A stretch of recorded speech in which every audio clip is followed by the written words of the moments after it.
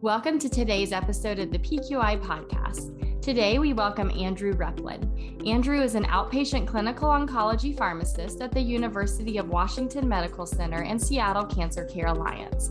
His disease specialties include gynecologic, neurologic, kidney, melanoma, and non-melanoma skin, GU, and breast cancers. Today, we discuss his path to becoming an oncology pharmacist, his clinic and team processes, current challenges his clinic is facing, updates in GU oncology, and the process of authoring a PQI. This episode is brought to you by Cardinal Health VitalSource GPO. Our site of care dispensing solutions provide the end-to-end expert support you need to launch and maintain a successful dispensing program. From initial evaluation to design and implementation to ongoing operations and patient monitoring. VitalSource GPO provides tools, resources, and expertise to help you deliver exceptional patient care, gain additional revenue, and protect reimbursements. To connect with a Cardinal Health team member, to learn more, go to cardinalhealth.com/dispensing. All right. Well, thank you so much, Andrew, for joining us today on the PQI podcast. And to start out, will you please introduce yourself and tell us about your background and your current role? Thank you and good morning. So my pharmacy career, I want to kind of start even before I got even really involved in pharmacy. So I grew up in the Midwest. Of course, I live in Seattle now, but I grew up in a city called Rockford, Illinois, which is about 90 minutes northwest of Chicago.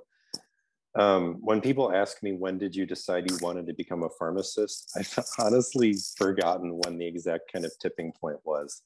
Now, granted, I did have a few family friends who either went to my pharmacy school in college, Drake University, not Duke, mind you, as some people say, Drake, in Iowa. And I had some family friends who were pharmacists. They loved it. They went to Drake. My dentist went to Drake and just had great things to say about it. And it just kind of built in my head that this seemed like something I wanted to pursue. Now, Drake had a pre-pharmacy undergrad major that you could apply for, which of course I did. So I only did 2 years at Drake before they funnel you into their PharmD program after you interview and whatnot and apply. Did my 4 years there. Had the wonderful opportunity to match with the University of Chicago Medicine for my PGY1 program. I always knew I wanted to do residency. And I kind of applied, not on a whim, but a little bit on a whim. Like, that's a great institution. And I was like, if I get it, I get it. If I don't, no loss, right? Well, I matched there. And I was just so excited because the one thing I tell people is, growing up, we love to go to Chicago. And you can say you love to visit a city, but would you love living in a city like that? Who knows? I don't think you can truly predict. Well, the short answer is I loved it. I loved Chicago and I had a fantastic time. It was one of the most formative experiences in my life that year in residency there. Of course, I matched with the PGY2 program at the University of Washington, where I'm currently now staying and practicing in my oncology career. In my current role, I'm an outpatient clinical pharmacist. I practice in a few different disease states. It's always a mouthful when I explain it, but I do the breast clinic, kidney cancer, skin cancer, genitourinary, gynecologic oncology, and neurologic oncology as well. I do a lot of preceptorship, research teaching. Obviously, we have a large PGY2 oncology residency program with 5 spots. So I'm involved in a lot of things, and I help coordinate students for their APPEs for the University of Washington School of Pharmacy as well. You're busy. You have a lot going on. That's awesome. Yeah, I do, but I love it. I always like to hear where people started, so that's a great path. But will you talk a little bit more about that journey to becoming an oncology pharmacist, and kind of just elaborate more on your path? Yeah, and I do like to tell this story a little bit, because the honest answer is, when I was in pharmacy school, I did not like oncology. That was my worst therapeutics exam score. Our curriculum at Drake was largely like supportive care, neutropenic fever, and like side effects of mostly traditional cytotoxic chemotherapy. So to me, it was just one big scramble to memorize side effects and and recommendations on treating these patients with a background that I didn't feel I had the full context for. So it didn't make a lot of sense to me. But we did it, right? Yes. But when I matched for my PGY1 and when we went to orientation for PGY1, we had a lot of preceptors talk to us, not just about the clinical program, but, career and leadership and whatnot. And one of the preceptors told us, like, look, this is your year to get a diverse and exciting experience doing things that you may not necessarily want to do in your future, but you'll get a great experience doing them anyway. So I really tried to take that to heart. And I stuck my neck out and chose to do the inpatient leukemia service with the University of Chicago Medicine. Partly because I just wanted to get that experience. And two, like, University of Chicago is a titan in leukemia. I mean, that's where CALGB started, was the University of Chicago. So I chose to do that as a rotation fairly early in the year. I did it, had a lot of fun doing it. But actually, by the end of the rotation, I kind of was wanting to flex my research and writing chops and actually consider doing an academic and industry fellowship after my PGY1. So I looked into some of those programs, and they're definitely out there. But admittedly, in retrospect, the way I applied to them, I don't think I fully understood what I was getting into. And I did apply to some of those programs, and some programs kind of rejected me outright. They just said, hey, sorry, we don't have any spots left. I didn't simply hear back from some of those programs. And then I did, right before mid-year that year, get an interview with one of the industry and academic fellowships. So I was really happy.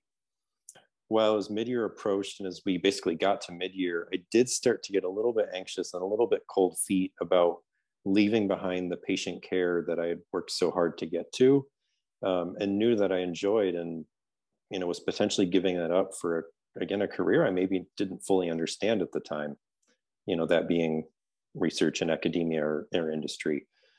So at mid-year, I did do an interview with that fellowship, and I will say I walked out of that interview and I said, no, this is not for me. Good to know then. Yeah. So at dinner one night with all my co-residents and some of the leadership in our residency program, my director, Randy Knoble, did his PGY2 at the University of Washington about 11 years ago or so. And I was at dinner and I said, Randy, I think I want to do PGY2 in oncology. And he immediately said, yep, let me set you up with Mary Chi, who's the director at the University of Washington for their oncology residency, and the clinical manager as well. So I met Mary, had a great time with her, did a PPS with one of the then residents and preceptors, had a great time, applied to University of Washington, matched, and that's how I got to this current role. Fantastic. We had Randy on the podcast a few weeks ago. Well, by the time yours releases, a few weeks ago. So he was great. But I think it's funny how things end up, and it's meant to be. So it really is. I love it. For me, oncology was really interesting to me because it was nerdy and science fiction-y. I mean, they're doing things now that, we've never done in human history before with science and medicine. And that was a big plus to my nerdiness and my nerdy factors. So I liked that a lot. Absolutely. I think all pharmacists have a little bit of a nerdy factor. So absolutely. So great. So now that you are an oncology pharmacist, or what part of your role do you enjoy most and why? One of the most common answers you'll hear, and this is probably true across pharmacy, but truly, I mean, it does mean the world to me. And it is the patients that I work with. The oncology patients, by and large, are just wonderful, amazing, fantastic people. And I think, in my kind of biased opinion, one thing that sets oncology patients apart from other types of patients with other, like, internal medicine, chronic illness, or various other types of chronic illnesses, is that oncology patients want to get cured. They want to get better. So the vast majority of these patients are extremely involved in their care. they're extremely grateful for the services and the knowledge that you're able to provide them as a pharmacist, a physician, a nurse, whatever profession you're in. And I just love these interactions that I have with patients every single time. Sometimes they're challenging, sometimes they're easy. Sometimes you have to get creative. Other times it's like you're just reading a book to them and that's what they want to hear, right? So there's so much diversity in working with them, but I always love it. And the little story I'll tell briefly is that just last week I was educating a patient under chemotherapy. And she said, "Oh, I'm recently friends with this other patient with the same doctor. That's how we met. And she just had wonderful things to say about you. So I'm really happy that you're the pharmacist who's going to be educating me today." And I was blown away by that patients are actually out there saying nice things about me to other patients, right? So that is one of the main things that I love about my job, and that's what keeps me going day to day. Again, I mentioned I'm already kind of a big nerd, and I just look at the explosion in science and technology that we're using in oncology, and it's just so incredible to me. I mean, when I was finishing pharmacy school and going to the University of Chicago, we got prepped for our on-call program, since we do a 24-hour in-house on-call program there, that we may at some point be dealing with complications of CAR T cell therapy overnight.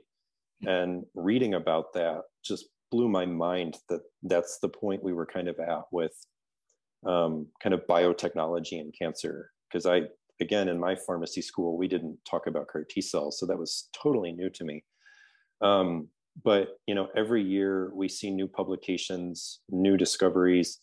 More recently, we've started kind of doing for the Gynecologic Oncology Service, the molecular tumor board about once a month, where we look at Paris testing and Sengen testing and whatnot. And we look at these really unique cases and identify, how can we treat our patients better on the molecular level? And it's just so cool to me. Yes, it's a very interesting field to be in for sure, and something new every day.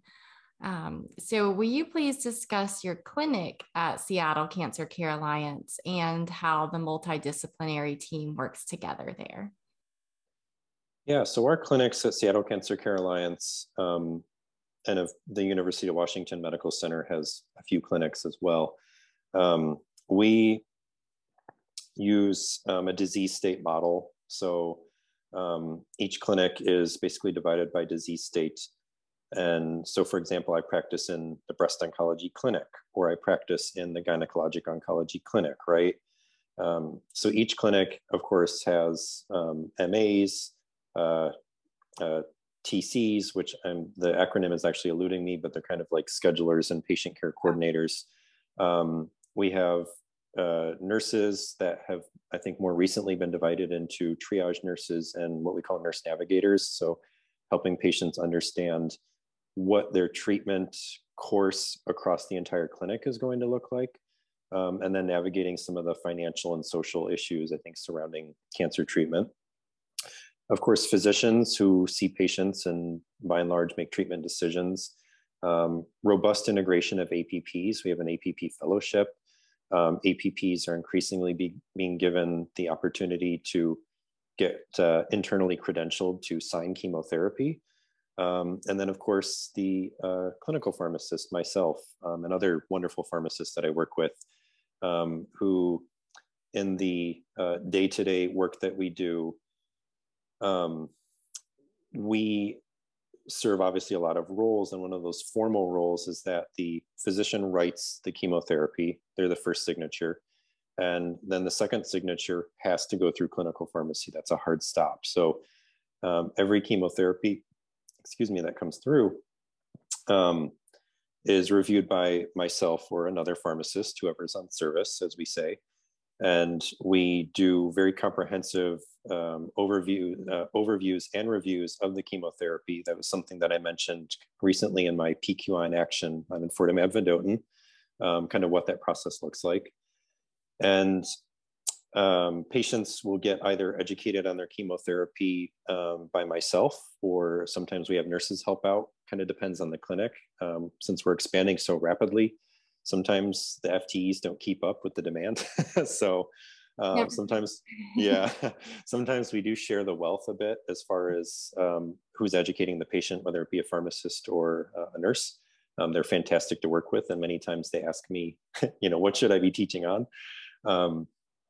And of course, we do drug information questions, supplement reviews. I feel like there's a very large interest in kind of the Pacific Northwest and the Seattle area in patients considering supplementary medicines and natural medicines, given that naturopathic medicine is a recognized profession in the state of Washington.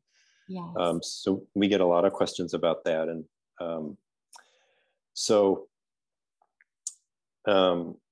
that chemotherapy gets written by the physician, reviewed by me. It goes to our compounding pharmacy. It gets reviewed by another pharmacist, although it's more of the verification step in our electronic health record. The patient comes to their visit. The chemotherapy gets released from the EPIC treatment, Beacon treatment plan. Infusion nurse, of course, administers, and then the whole cycle kind of repeats, no pun intended, given that we're talking about oncology. But we are extremely collaborative and multidisciplinary. I mean, I have physicians and nurses and the MAs and patients calling me, texting me, sending messages, emailing, and it's all a huge team effort. Okay. The one thing that may be a little bit different from SCCA's practice for pharmacy versus some other institutions is that we do use a rotating model. Okay. So I spend about 1 month in the clinic before I move on to my next clinic, and a different pharmacist takes over for me at that point. So we do have continuity in that I'm rotating through the same clinics consistently, but also kind of the diversity that I do get to actually rotate through clinics, which I actually enjoy quite a bit. Yeah, I like that. I feel like you wouldn't get quite. Keeps you on your toes too. That's true. You have to learn a lot if you're constantly changing. So, are there current challenges or anything in particular you can think of that your clinic is facing right now? One of the more common challenges that my clinic is facing, and I would love to hear from other institutions how they're addressing this problem, but a few years ago, the biosimilars for pegfilgrastim started to come out. And, when a patient asks what's a biosimilar, I tell them kind of the simplest way I can describe it is it's like a generic medicine, but for a biologic drug, right? Like in theory, it's meant to breed competition. And usually when we talk about breeding competition, that talks about reducing costs and things like that. So since pegfilgrastim, of course, there was Neulasta Onpro, and we've since seen Fulphila, the newer one, Xtenzo, Udenyca as well. And I think what a lot of us were hoping for was that would improve access for our patients and affordability for some of these myeloid growth factors. The reality in our clinic has been, it's been quite the struggle still to get financial authorization for a lot of these products. And we do still have insurances saying, no, they can't get pegfilgrastim. They need to fail a short-acting growth factor first. What I think has been really difficult for us from a coordination of care standpoint is when a patient comes in for treatment, we look at their neutrophils, they're horrible. We say we need to delay treatment, and we want to do growth factor as soon as we can. And some of my providers say, well, actually, I want to give chemotherapy today, but I'd like to give growth factor on top of it. Can we make that happen? And I say, well, unfortunately, I don't think we will, because we have to pretty much pre-clear all of our patients for growth factor. And sometimes that can take days to weeks. We might get a denial. And we have largely seen that insurances are simply dictating which biosimilar that they can get. Although at the end of the day, they're still extremely expensive medications. And that's been really frustrating for us to, in some of these cases, provide the appropriate product in a timely manner for these patients and avoid delays in recovery of their neutrophil counts. Yes, I feel like that's a struggle that you're right. A lot of centers are having. And I don't know that I've heard a good solution yet. I know it makes it even a nightmare on the operations side from having to keep, 5 different biosimilars and the drug in stock and manage who gets what. And it can be a logistical nightmare as well. Absolutely. I mean, every time we give the wrong product, I mean, admittedly, that's a multi-$1,000 bill for a patient, right? So that's even one single mistake or even one missed biosimilar interchange is a big deal for us. Yes. Well, if you find a solution, let us know, because I think all of our members will want to hear what it is. So You'll be the first to hear. Thank you. Thank you. And then let's move on to any hot topics or studies or anything you'd like to share for GU Oncology. So I know you are in all of the different clinics, but I've had experience talking with you in GU Oncology. So that's kind of the area where I know you best. But do you have any updates or anything you'd like to share there? Yeah, so we talk about GU Oncology, but more specifically, I've kind of carved a niche for myself at my institution as one of the bladder cancer experts.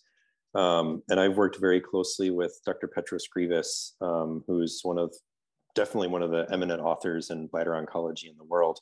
And he was actually featured on our PQI in Action, and he helped serve as my physician reviewer for the content of my PQI on enfortumab vedotin. So that's been really exciting.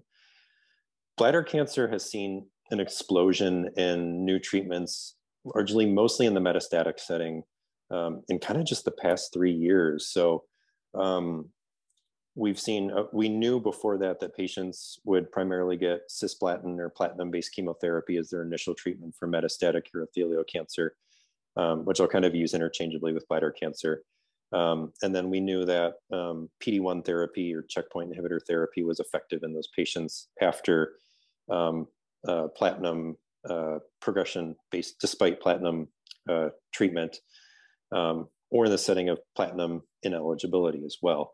But since then, we've seen the release and FDA approval and the publication in at least phase 2, and I think there's ongoing trials in phase 3 for a multitude of agents, including enfortumab vedotin, sacituzumab govitecan, which are antibody drug conjugates, FGFR inhibitors like erdafitinib.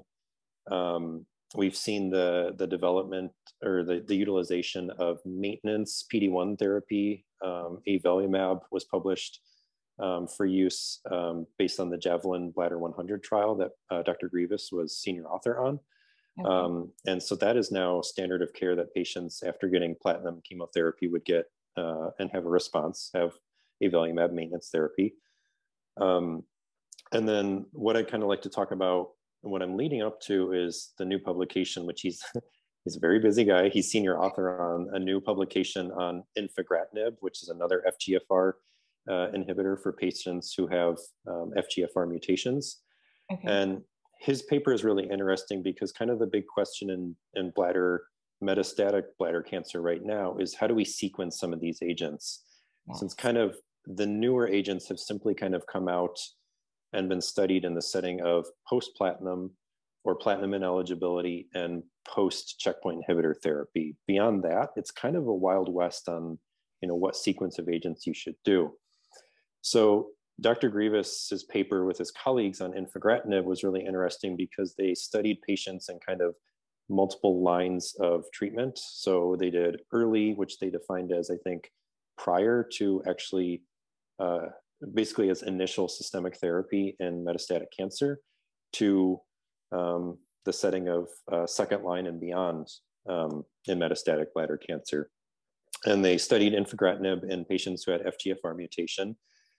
And what they identified was that patients derived a benefit regardless of which line of treatment they were in if they had this FGFR mutation, which again, admittedly was one of the inclusion criteria. But when we talk in oncology about metastatic disease and new agents, we so often talk about, this is a last line option, or they have to have failed multiple lines of therapy before they can get access to this. And this medicine is already being studied in the early metastatic setting. And we're hoping to collect some more of this data on how should we be sequencing these agents. Do patients who've gotten PD-1 therapy respond better or worse to infigratinib, whether they gotten it pre-PD-1 therapy or infigratinib post-PD-1 therapy? I encourage everyone to read the paper. I think it's great. And it breaks it down again by line of treatment and what patients' rates of response were to that. So it's very exciting for me. If you can send me the link, or if there, and I know it may not be open access, I don't know, but if you could at least send me the link, we can at least give people an idea of where to find the article in our show notes. Yeah, I think it is open access, but I'll definitely do that. Thank you. And so that is really interesting information, and I know important to keep up with, and you're doing so much with GU and all the other clinics, but how do you best keep up with information in your...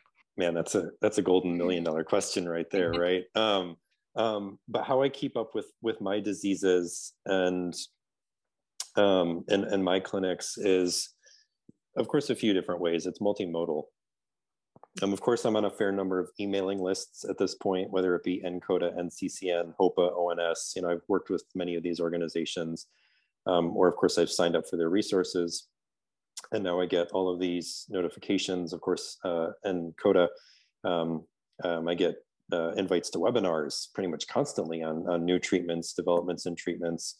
I've seen some more of your podcasts and whatnot lately. I know one of the physicians I used to work with in breast oncology, Dr. V.K. Gotti, did a webinar on neratinib in breast oncology recently. Great to see him on there. He's a great guy. He's in Chicago. Favorite place? It's one of them, I'm not going to lie. So I get all these notifications, of course, in my email inbox, and, I try and stay abreast of them. And if anything catches my attention, I look at it, even if it's not in my disease state. If I see some new treatment I haven't even heard of, which has, again, been the case for some of these, I feel, lung cancer drugs, wow. I'm like, what is that, right? So look into that. I think by virtue of working at a major trial center and an NCCN member institution, I do learn a lot just on the job. Like I'll see I'll get orders for a new treatment or a treatment I haven't seen used in this setting. And I'll be like, what are they doing? And I either reach out to my physician or I, look in their progress note, and they'll be like, yeah, so based on the results of, blah, blah, blah. I'm like, oh, okay, there's a new thing out there that's been published. Which I also think is funny because I've also alerted some of my physicians to entirely new drugs that have been approved on the market, and they had no clue that that was true either. So what I'm hinting at was tisotumab vedotin for cervical cancer. My physicians were like, wait, what? This is FDA approved now? Wow. And they didn't even know it was out there. That was one of the few drugs that we didn't, I guess, support at our center as a clinical trial. Of course, I have a really tight-knit work group. I mentioned we have a rotating model. So some of the wonderful pharmacists that I work with in my immediate group, we're constantly supplying each other with new information and tips and pearls and new developments, and having debates about, should we be doing this, or curbsiding their opinion, this patient had this issue, should we be doing this? So I have a really robust group of friends and coworkers and colleagues that I have all the opportunities in the world to ask them their opinion, and we learn so much from each other. Wonderful. Collaboration is a good thing. And I just have a couple more questions for you, and I'll get you out of here. I know it's early there and you have to get to work today. So lucky you. So we call this the PQI podcast to bring more awareness to NCODA's positive quality intervention resource. And I know you authored a PQI and you've kind of touched on it a little here, but what value do you see in the PQI resource for the pharmacist and the team? And then if you'd also tell us a little about kind of what the process looked like for you in authoring the PQI. Yeah, when I wrote the PQI, I tried to consider like what the value would be from multiple perspectives, right? And what I mean by that is multiple perspectives in kind of the breadth and depth and capabilities and resources that any individual institution or individual might have. Of course, we're a very specialized clinic. So, when I wrote the PQI, that information is not necessarily new to any of the team members that I'm working with in my clinic, but it's still a great resource for us to have. Again, because I'm writing it from the standpoint of like, what is the information that a clinician needs to know to be successful to treat with this agent? And there, in my PQI, of course, there are some treatment decision advice and recommendations on what to do for patients who, for example, have certain side effects and whatnot. But I think that has value to nurses and other people as well who may not be directly involved in some of the treatment decisions. But for example, like I put on that PQI, like these are the side effects that we're actually seeing in patients, right? So, and that's one of the biggest things that patients always ask me about is like, well, I read, the 50 million side effects on this handout, but am I really going to have all those? So, that's always a pressing question for patients and clinicians who may not be familiar with this treatment is like, what are the actual side effects that I need to know about? So, for example, I tried to write those side effects from the perspective of, again, what I think you need to know to be successful to do that.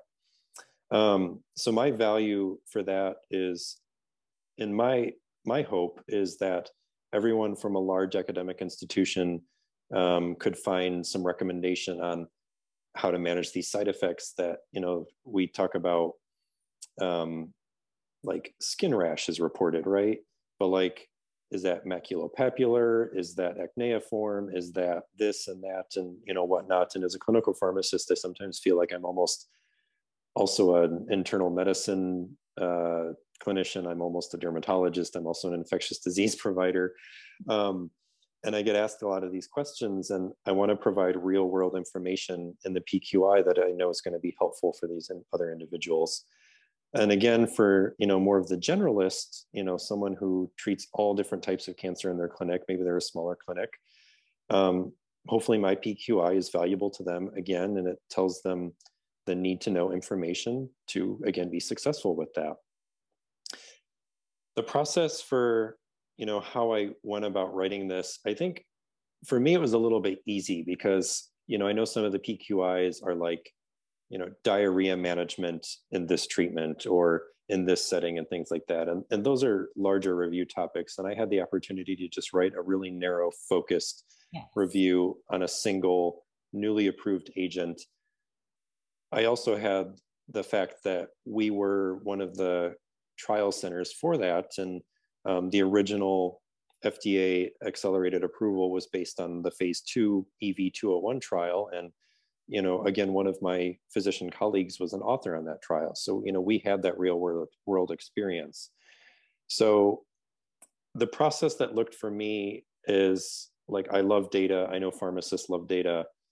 We love to do evidence-based decision-making.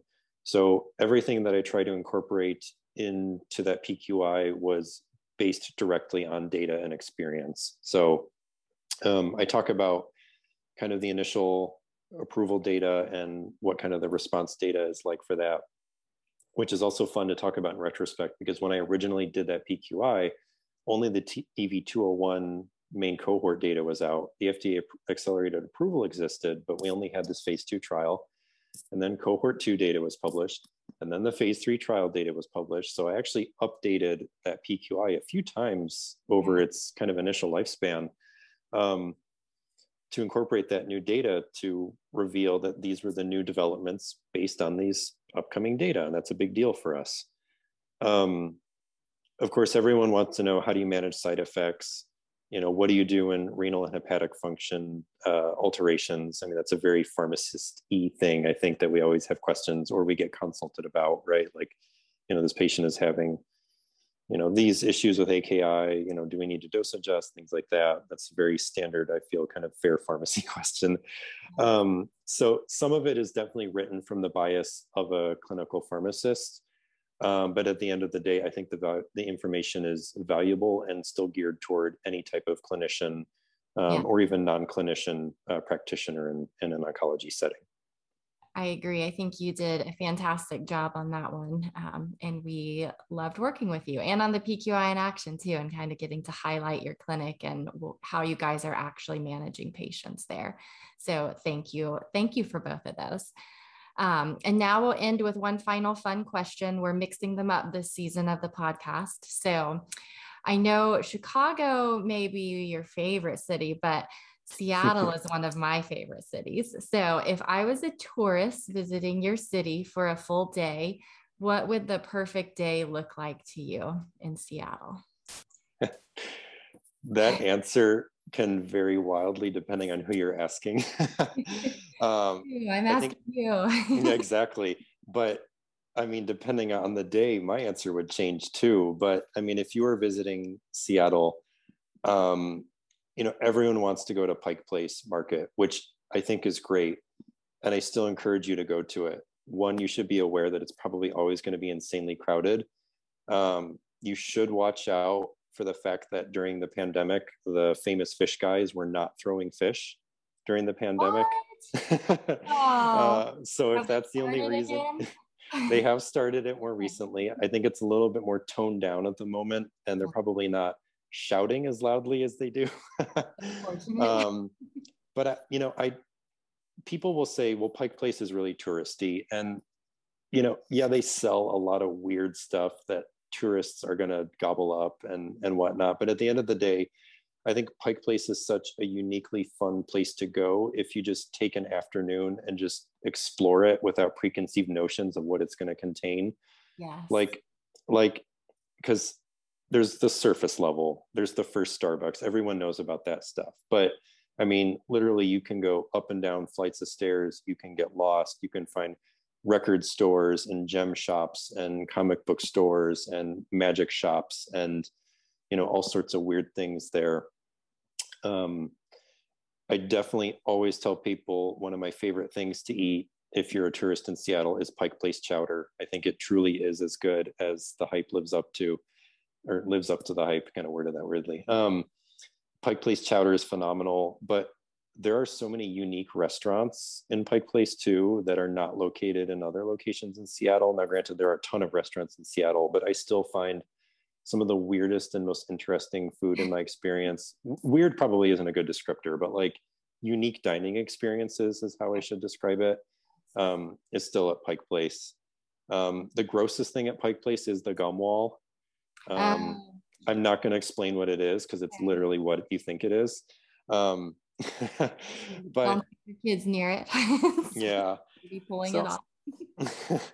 Yeah. Tell your kids to keep their hands in their pockets.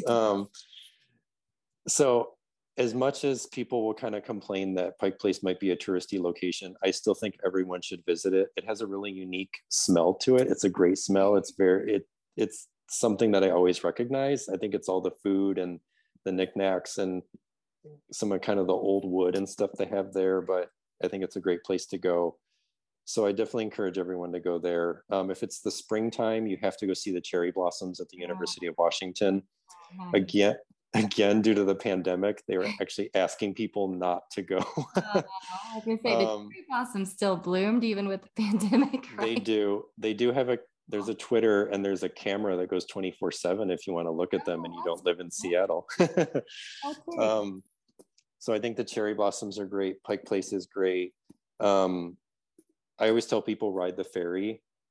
Seattle has, I think, the most active like domestic ferry system because that's actual transport for people who live out here. Like it's not a ride, like it's actual a livelihood for people to get to the islands and across the sound and whatnot.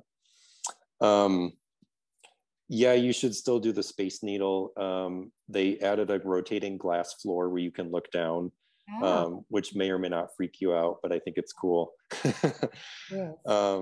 But like I'm not an architecture nerd, but I admire architecture, and I still think the Space Needle is one of the most unique pieces of architecture in kind of the entire world. So I think it's great to visit at least once. Nearby is the famous Chihuly Glass Garden.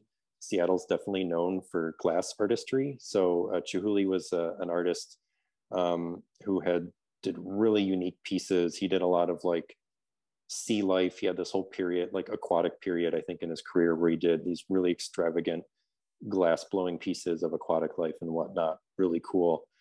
What I was alluding to earlier is it depends on who you're asking and depends on the day. But if you're visiting Seattle, one of the most fun things you might do in Seattle is not actually in Seattle, but it would be hiking in the Seattle area. Yeah. I mean, I drive an hour away from here, and like there's world-class hiking. I mean, you want waterfalls, you want mountains. It's an hour's drive from Seattle, and it's fantastic every single time. My list just grows and grows, and I actually can't hike often enough. So the list is growing more than it's shrinking. You can't keep up with all your hikes. Absolutely. Yeah. Well, that sounds like a great day. Maybe it'd be 2 days, 1 day of hiking and 1 day of city visiting. So a full weekend in Seattle. Absolutely. Make the effort. Yes, you're making me want to come back. So we haven't been since my son was born. So I think we need to come and bring both of our kids, take them for hiking and maybe the fish market. They'd love it. So yeah, I'd love to show you guys around too. That would be fun. Yes. Okay. We're in. So if I can just get the 2-year-old to make the plane ride, that's the problem. That's step one. That's the hurdle. But thank you so much, Andrew, for joining us today. You have been great. You're a great supporter of Encoda, and we really appreciate it. And you were a pleasure to talk to, as always. Thanks, Ginger. Always a pleasure. This episode is brought to you by Cardinal Health Vital Source GPO. Our site of care dispensing solutions provide the end-to-end expert support you need to launch and maintain a successful dispensing program. From initial evaluation to design and implementation to ongoing operations and patient monitoring. Vital Source GPO provides tools, resources, and expertise to help you deliver exceptional patient care, gain additional revenue, and protect reimbursements. To connect with a Cardinal Health team member, to learn more, go to cardinalhealth.com/dispensing. I hope you enjoyed my conversation with Andrew. To download this podcast, you can search the PQI podcast on Spotify and Apple, and remember to subscribe. You can listen on our website at encoda.org. That's ncoda.org.